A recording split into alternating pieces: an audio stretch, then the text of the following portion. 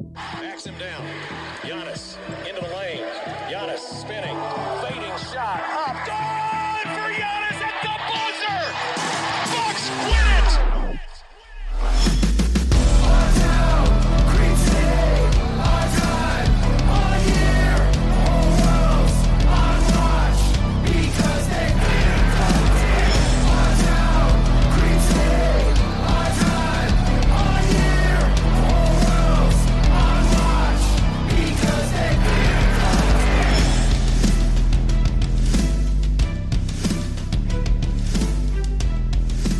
Welcome to Locked On Bucks. I'm your host, Kane Pittman, here at the start of another week. It's Monday, or it will be Monday by the time most of you guys and girls are listening to this podcast. And I'm actually recording this just after 9 p.m. Eastern Time on Sunday night. Now, I know a lot of people will be watching The Last Dance right now, and you may think, well, that's a strange time to be recording Locked On Bucks with this much anticipated, highly anticipated documentary dropping on Michael Jordan, obviously. In Australia, we don't get it for another 6 hours. They're putting it on Netflix, and it's coming on at 5:23 p.m. I guess 5:23 is some sort of hat tip to Jordan. I'm not too sure. But anyway, I will catch up with that a little later on today. And I might have a little bit of a controversial take about it. I'm not losing my mind over watching this documentary. I'm not sure if I said it before on this podcast, but I always get confused about the debate of who's the real GOAT or who's the best player of all time. Because to me, I wasn't watching basketball during Jordan's career.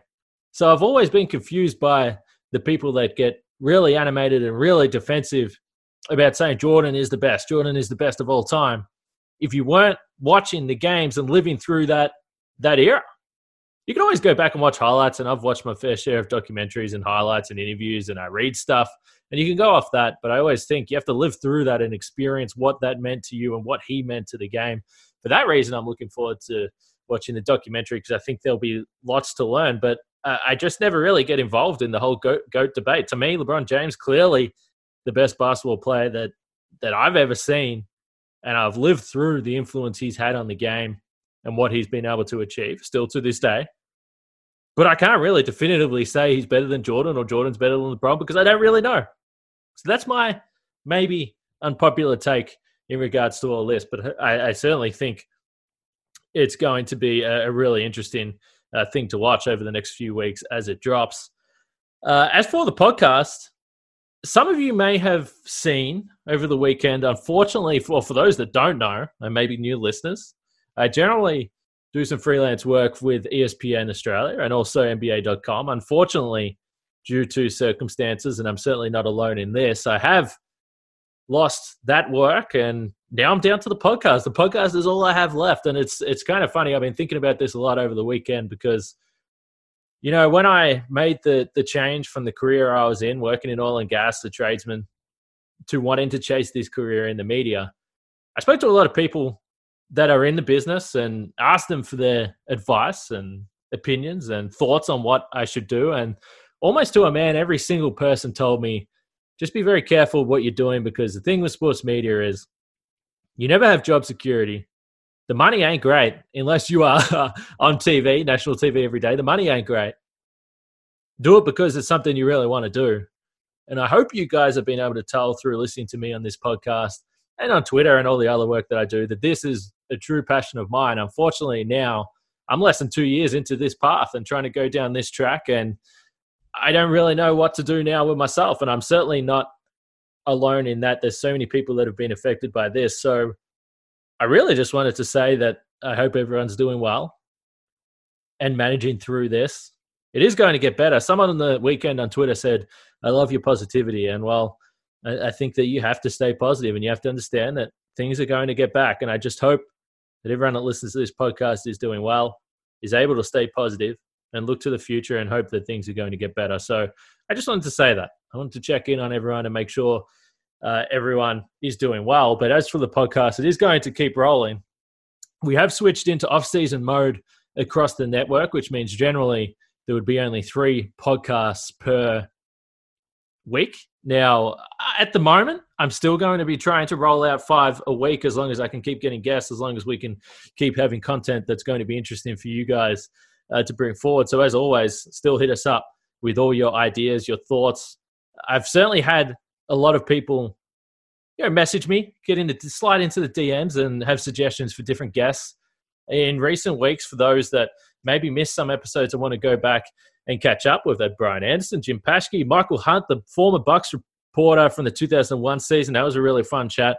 George Karl obviously was huge for the podcast. Darvin Ham, former Bucks player and assistant coach now. And also last week we had Dr. Dave as well, which was such a fun chat to hear his passion and his history of being a Bucks fan. So I can assure you that if there's anyone that you're thinking whether I have contacted to try and get on the podcast, I probably have. I'm definitely annoying a lot of people right now with all my requests and constant emails trying to get people on board. So I can assure you I'm doing my best to make sure this podcast keeps rolling. But look ahead to some of the guests we've got. Alex Lasry, Senior Vice President of the Bucks, is back on tomorrow. He was on earlier in the season, so we'll get a little catch-up with him tomorrow so we can find out what's going on with the Bucks, all the inside knowledge from him, how the Bucks are looking at this as an organization and what are the next steps moving forward. So Alex will be back on, and we certainly appreciate that. But for today's podcast, I am solo, if you didn't realize, and I want to go into a top 5 moments for me this season. This took me a little while to go through. There were so many great moments for me personally that I look back on and remember being amazed, impressed, excited about during the season. So I've narrowed it down to 5. I've cheated a little bit. Some of these you could probably say are 2. But I'm going to start getting to this straight after the break. My top 5. Let's see if you agree.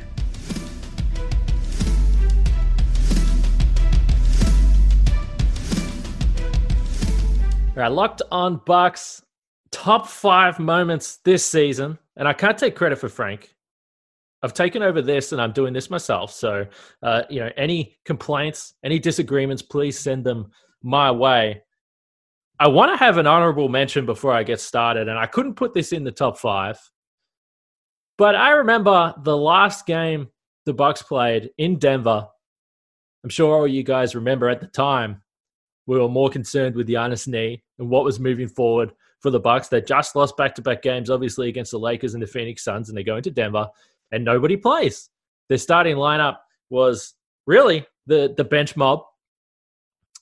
But I really enjoyed this game, and I couldn't put it in my top 5 because there was too many other great moments. But I remember tweeting at the time, this was almost as much fun as I've had watching the game all season, because you could see the passion, you could see the fire from these guys that don't always get a lot of opportunities to play, and they were coming up against a really good Denver team that was basically at full strength. And right up until the fourth quarter, they were right in the game.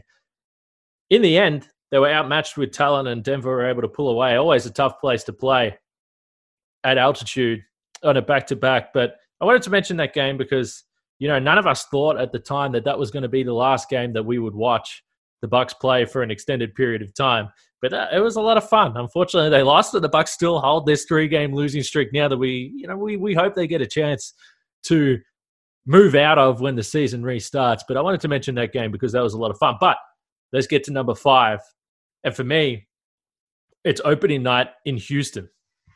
This game, you think about all the anticipation coming into a brand new season. And the Bucks had really, really sky-high expectations. We know that. They came into this game against the Rockets, another team that is expected to do big things during the season. And the Bucks were adding some new pieces.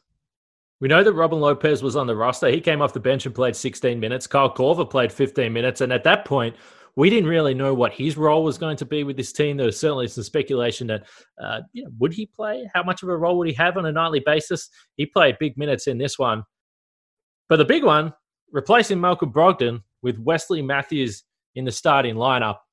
This is one of the first things I remember from this game is watching Wesley Matthews guard James Harden. And we've seen, Eric Bledsoe and this team defense that the Bucks have do such a great job since Mike Budenholzer came in. But Wesley Matthews was tasked with the job a lot of the time of defending James Harden, and he did a fantastic job. And I think for early indications of what his role was going to be and what he could potentially bring, because we didn't really know. You bring him in on a minimum contract. He's a veteran guy, certainly lost a step over the last few years. You wonder, how much of a loss is this going to be for the Bucks when you take out Malcolm Brogdon? You saw the first signs that he was going to be the role player that the Bucks wanted him to be. He wasn't going to come in and try and take over the offense. But he also had a pretty good impact, hit a couple of threes on the night, finished with 14 points, 6 of 12 from the field. So Wesley Matthews is someone I think of when I think about this night. I then, of course, think about the fourth quarter. Giannis fouls out with 5:18 left in the game. The Bucks are up 101-95 at this point. And this is a really nervous period now for the Bucks. You have to go over 5 minutes on the road on opening night. You know the home crowd in Houston is jacked up, ready to carry this team to victory, and the Bucks were able to withstand it. And the Rockets come out, they close the gap to 101-100, so they score 4 points. The next 4 points after Giannis fouls out.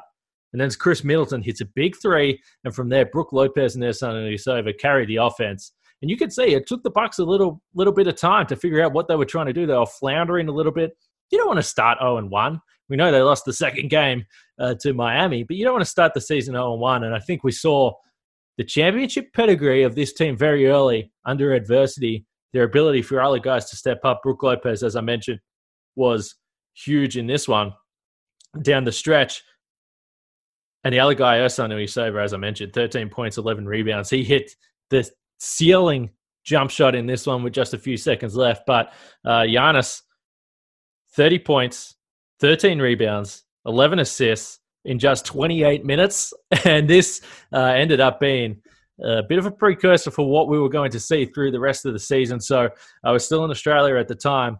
And it was so strange. I got so used to covering games and being at the arenas. And it's a different sort of vibe. In this one, I was a fan and I was enjoying it. And I was getting fired up at home here in Australia watching the game. It was on national TV.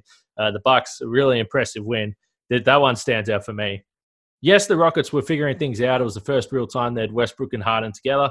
But I think anytime you lose your MVP with that much time remaining on the road, the game gets tight and you find a way to work your way through it. This, again, was just a great sign that this Bucks team was, or is, as good as what we think they are. Now, number 4, and this one might surprise people a little bit.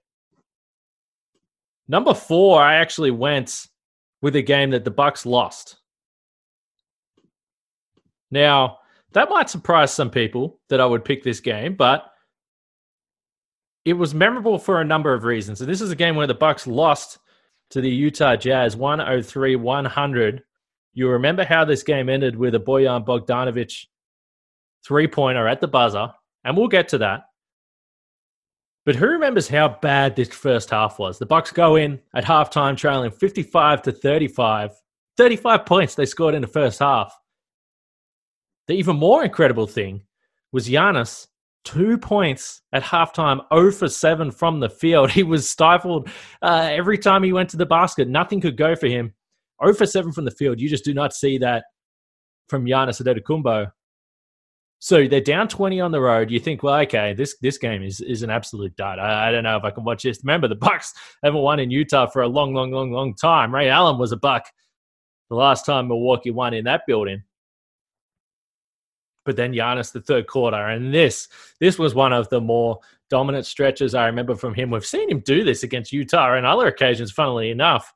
He really enjoys the matchup with Gobert, and this so often stout Utah defense, once Giannis gets rolling against them, they're unable to slow him down.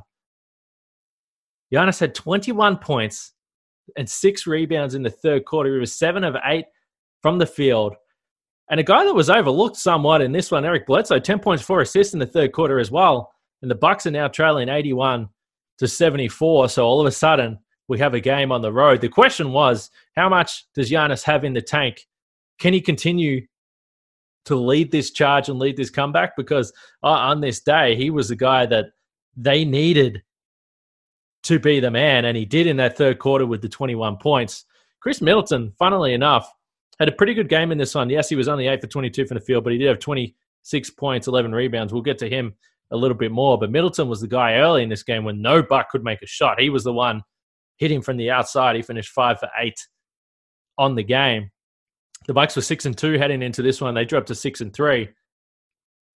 But late in the fourth quarter, again, this will be a game that many people will remember, but Chris Middleton hits 2 clutch free throws, draws the foul on a loose ball foul on Rudy Gobert, goes to the free throw line, ties the game up at 100-100.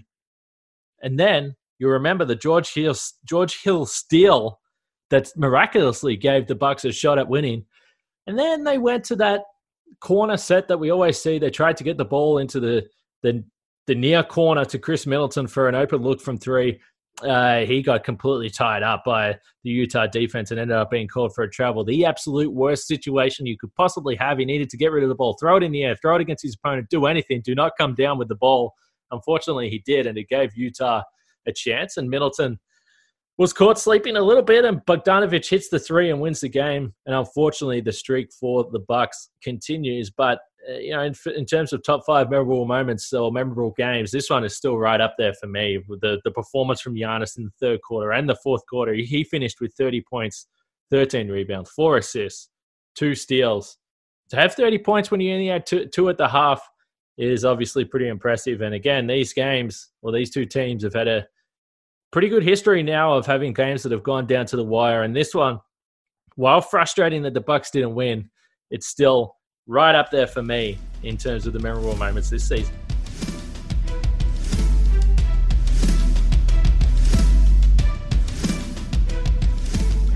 Well, I want to now bring some positivity back to Chris Middleton's name. And this was the 50-point game, comes in at number 3 for me. The Bucks beat the Wizards 151-131, a ridiculous scoreline. And it's interesting to me, and I wonder how other people feel about this. I heard certainly some conjecture after this game that, 50 points against the Wizards, kind of maybe counts for only 40 points against a normal NBA team. We know that the Wizards was, let's just say, defense optional, to say the least. There's no doubt about that. There was some absolutely insane scores that they played through the season. But the Bucks win this one, 151-131. Chris Middleton finishes with 51 points, 10 rebounds, 6 assists. He was 16 for 26 from the field, 7 for 10 from three-point land, and 12 for 12 from the free throw line. Some other big performance in this one, unfortunately, for Eric Bledsoe. Again, he's been overshadowed in this one, 34 points, 10 assists. And Bradley Beal for the Wizards had 47. Remember, he had a 50-point game against the Bucks in Washington a little bit later on in the season, which was also a big night for Chris Middleton. He had another 40 in that one. The game went to the overtime and the Bucks win. But, this game for Chris Middleton, remember, no Giannis coming in. We always talk about Middleton's ability to step up when Giannis doesn't play. He's got good history with doing that, I should say. I mean, this is something that he's consistently done, being able to get the ball in his hands and take over the scoring and take over that number 1 lead role. It's one thing we always appreciate about Chris Middleton is his ability to play within the offense under normal circumstances. He's unselfish. He understands Giannis is the man. On this night, he took it on, and it was unbelievable to watch. His second quarter in particular, he had 19 points, 6 for 6 from the field, 3 for 3 from three-point land. And I remember sitting there watching this display, and some of those shots in the third quarter were incredible. I mean, you talk about heat checks. He was just rolling into those threes that we know he loves to take, those pull-up threes in transition. Nothing but net. He couldn't miss. It was an incredible display. He had 28 points at the half. But one of the interesting numbers when I look at this game for Chris Middleton, 12 for 12 from the free throw line on this one. He never gets to the free throw line this much. And the reason he was able to get to 50 arguably was his ability to get to the line during the third quarter. He was only 2 for 6 in the third quarter, but he still had 10 points to take him up to 38 because he was 5 for 5 from the free throw line. So we already mentioned the fact that he went 12 for 12 overall, but his ability to get to the line, draw contact, draw fouls, have the Washington Wizards defenders out of position, off their feet. We know he's one of the best in the league at getting the pump fake, getting the defender up in the air, and then drawing the foul. I've said it a number of times this season, but this has been something that has really improved from him.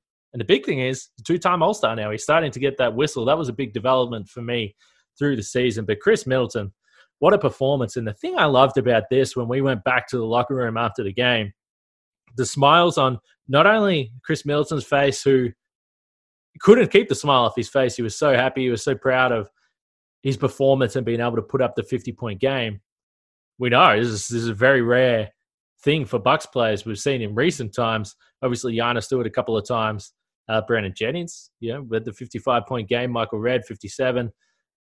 But it doesn't happen a lot, particularly for Milwaukee Bucks players. So for Chris Middleton to see how proud he was and see how happy his teammates were. Giannis wasn't playing, but we know he had that hilarious photo with the Middleton holding up the 51 sign. I mean, these guys just love playing with each other. They love each other's success. And for me, what happened after this game and being in the locker room and seeing how excited everyone was for Chris was made this an extremely memorable night. The Bucks moved to 41-6 after the win. Chris Middleton, 50-point game. I'm not sure that we predicted that would have happened through the start of the season, but it brings me to number 2, a guy that we did think was going to have a 50-point game.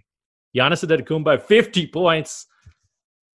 And he's done this a couple of times now in his career, but this one again against Utah, 50 points, 14 boards, 6 assists.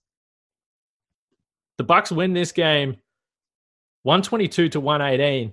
And I think this is why this 50-point game ranks ahead of Middleton's, because the game against the Wizards, the Bucks were always going to win that. The Wizards stink at defense. They aren't interested in playing defense. It's just a track meet.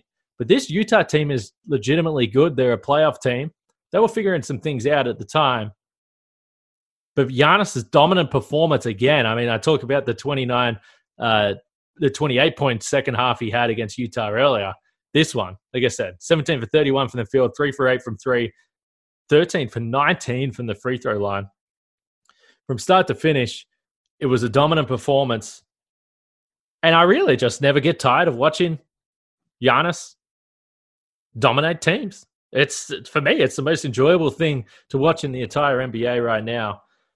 And in the fourth quarter, this is where Giannis really stood up with this one. As I said, this is a game the Bucks only win by 4 points, but 14 points, 6 rebounds, and maybe more importantly, we always talk about the free throw shooting, 5 for 6 from the free throw line in a close game in the fourth quarter when he's already got 40-plus points. He's heading towards 50. He's fatigued. He's at the free throw line. The pressure's on. He was knocking him down. And that was a big reason why the Bucks win the game. In fact, if they don't have Giannis, they're not winning at all. Wesley Matthews had 19 points in this one, 5 for 8 from three-point land. He was also key. And then Eric Bledsoe, 13 points. This was through the stretch when Chris Middleton was not playing.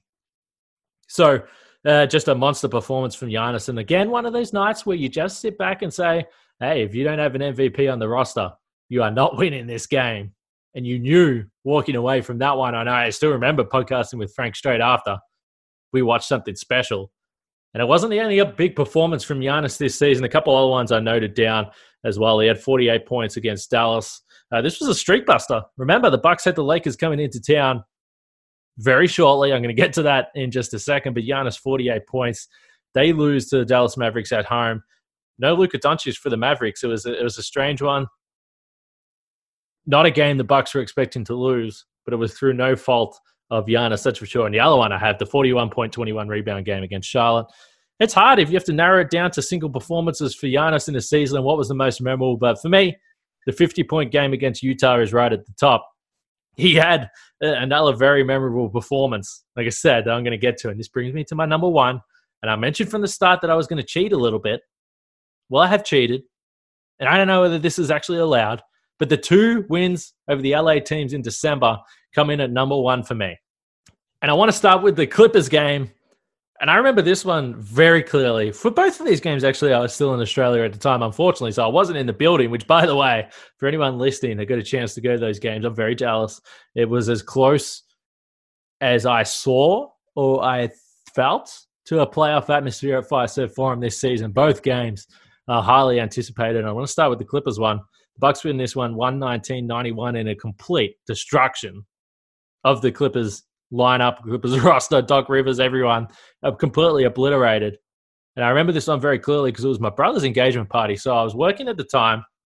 I was obviously covering the game and we recorded a podcast straight after.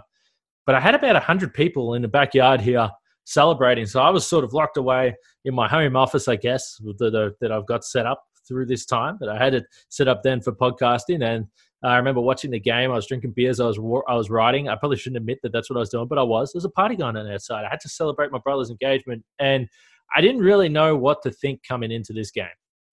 And it was very, very obvious for me right from the outset how badly the Clippers wanted this game.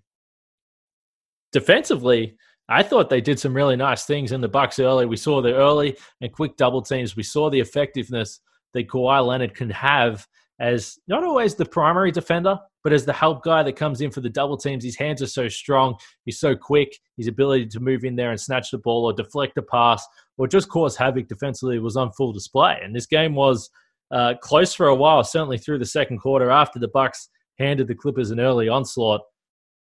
But the other thing, again, I mentioned him at the Houston game, Wesley Matthews, we saw him defending Kawhi Leonard a lot. Again, this was further emphasis, and this game was in early December, but there was further emphasis on what Bud wanted from him defensively, the fact that he trusted him. And I think the big thing is you forget how big Wesley Matthews is. This is a big guy, and I didn't probably give as much credit to his ability to defend these big wings prior to seeing him play. I thought he was huge, but defensively for the Bucks, I mean, they were fantastic. They forced the Clippers into really difficult shots. We know when the Bucks defense is at its best, they're getting deflections, they're getting steals, they're forcing tough shots, and quickly getting on the bike and turning this into transition basketball. Once this avalanche began, it did not slow down. The Bucks were up to as a bigger lead as 41 points. Doc Rivers pulled his starters with over 9 minutes left, and the Bucks leading 101-67. And it was party time in Fiserv Forum. It was unbelievable. Like I said, I was very jealous that I wasn't there. But this was two teams that have championship aspirations. Remember, they played a little bit earlier in the season in LA. There was no Paul George. There was no Kawhi Leonard, and the Bucks just pulled that one out. But this one was a full complement of players. Montrezl Harrell, Lou Williams, everyone was there, all the key guys for the Clippers, and the Bucks completely blew them away. You knew that this was a game that the Bucks earmarked as one that they wanted to win, but boy, was it fun. It was just unbelievable. The Bucks moved to 20-3. So after a 2-2 start, 20-3, not too bad at all. Giannis, 27 points, 11 rebounds in this one. And I have to mention the bench contributors. Chris Middleton had 17 as well, and he had to play 25 minutes. He was 7-9 from the field, 3 for 3 from three-point land. But early in the first quarter and in the third quarter, when the Bucks blew this one away, Dante DiVincenzo, 11 points, 5 rebounds, 4 steals. When I talk about the deflections, when I talk about the Bucks turning defense into offense, DiVincenzo, 4 steals. And the other guy, George Hill, had 3 steals of his own. Ilyasova added 13 points. Pat Connaughton added 13 points. This was the Bucks' depth, completely overwhelming the Clippers team. And what a memorable game. This one is right up there. I had to throw it in with the Lakers game, though, because this one was also a whole lot of fun. The Bucks beat the Lakers 111-104. Many will remember this game as the game that Giannis crowned himself after hitting another 3 in the fourth quarter that really sealed the game. Giannis finished with 34 points, 11 rebounds, 7 assists. He was 5 for 8 from three-point line, a career-high 5 3-point makes. Again, this was one that was on national TV. It was talked up all week. The caveat I always say with this game for the Bucks, and this is why regular season wins are sometimes hard to qualify or hard to know how much you take from the Lakers are on the end of a very long road trip. They're a little bit banged up. Excuses for sure. The Bucks overwhelmed them. And while it was 111-104, this game was nowhere near this close. The Bucks blew them out. Anthony Davis actually had a pretty big night for the Lakers, finished with 36 points, 17 free throw attempts. And in the third quarter, when the Lakers were trying to make a little bit of a move, that was the reason why they were able to get back into the game, because of the 17 free throw attempts. But again, you talk about atmosphere in Fiserv Forum. You talk about an epic Giannis performance with the 34 points. George Hill, hat tip to George Hill, 21 points, 3 for 5 from 3. And again, this is a guy, George Hill, that I've said, right from late last season through the playoffs in this season, you just love him in big moments. I know he's always remembered for that free throw miss in the NBA Finals, but this was another game where he stepped up big time when the Bucks needed him off the bench. And what a security blanket he's become for this team and such a vital player. So that's it. That's my top 5. So just to recap what I went through there. Number 5, opening night in Houston. Number 4, the game against Utah, where, yes, the Bucks lost, but it was memorable for a number of reasons. Number 3, Chris Middleton's 50. Number 2, Giannis' 50, plus other ridiculous performances. And then number 1, the 2 wins over the LA team. So, hey, like I said, from the top, tell me where I'm wrong. Tell me where I needed to be better. And we can, I'm happy to discuss some of these other moments. Remember, at Locked On Bucks, you can get us on Twitter, and also at Kane Pittman.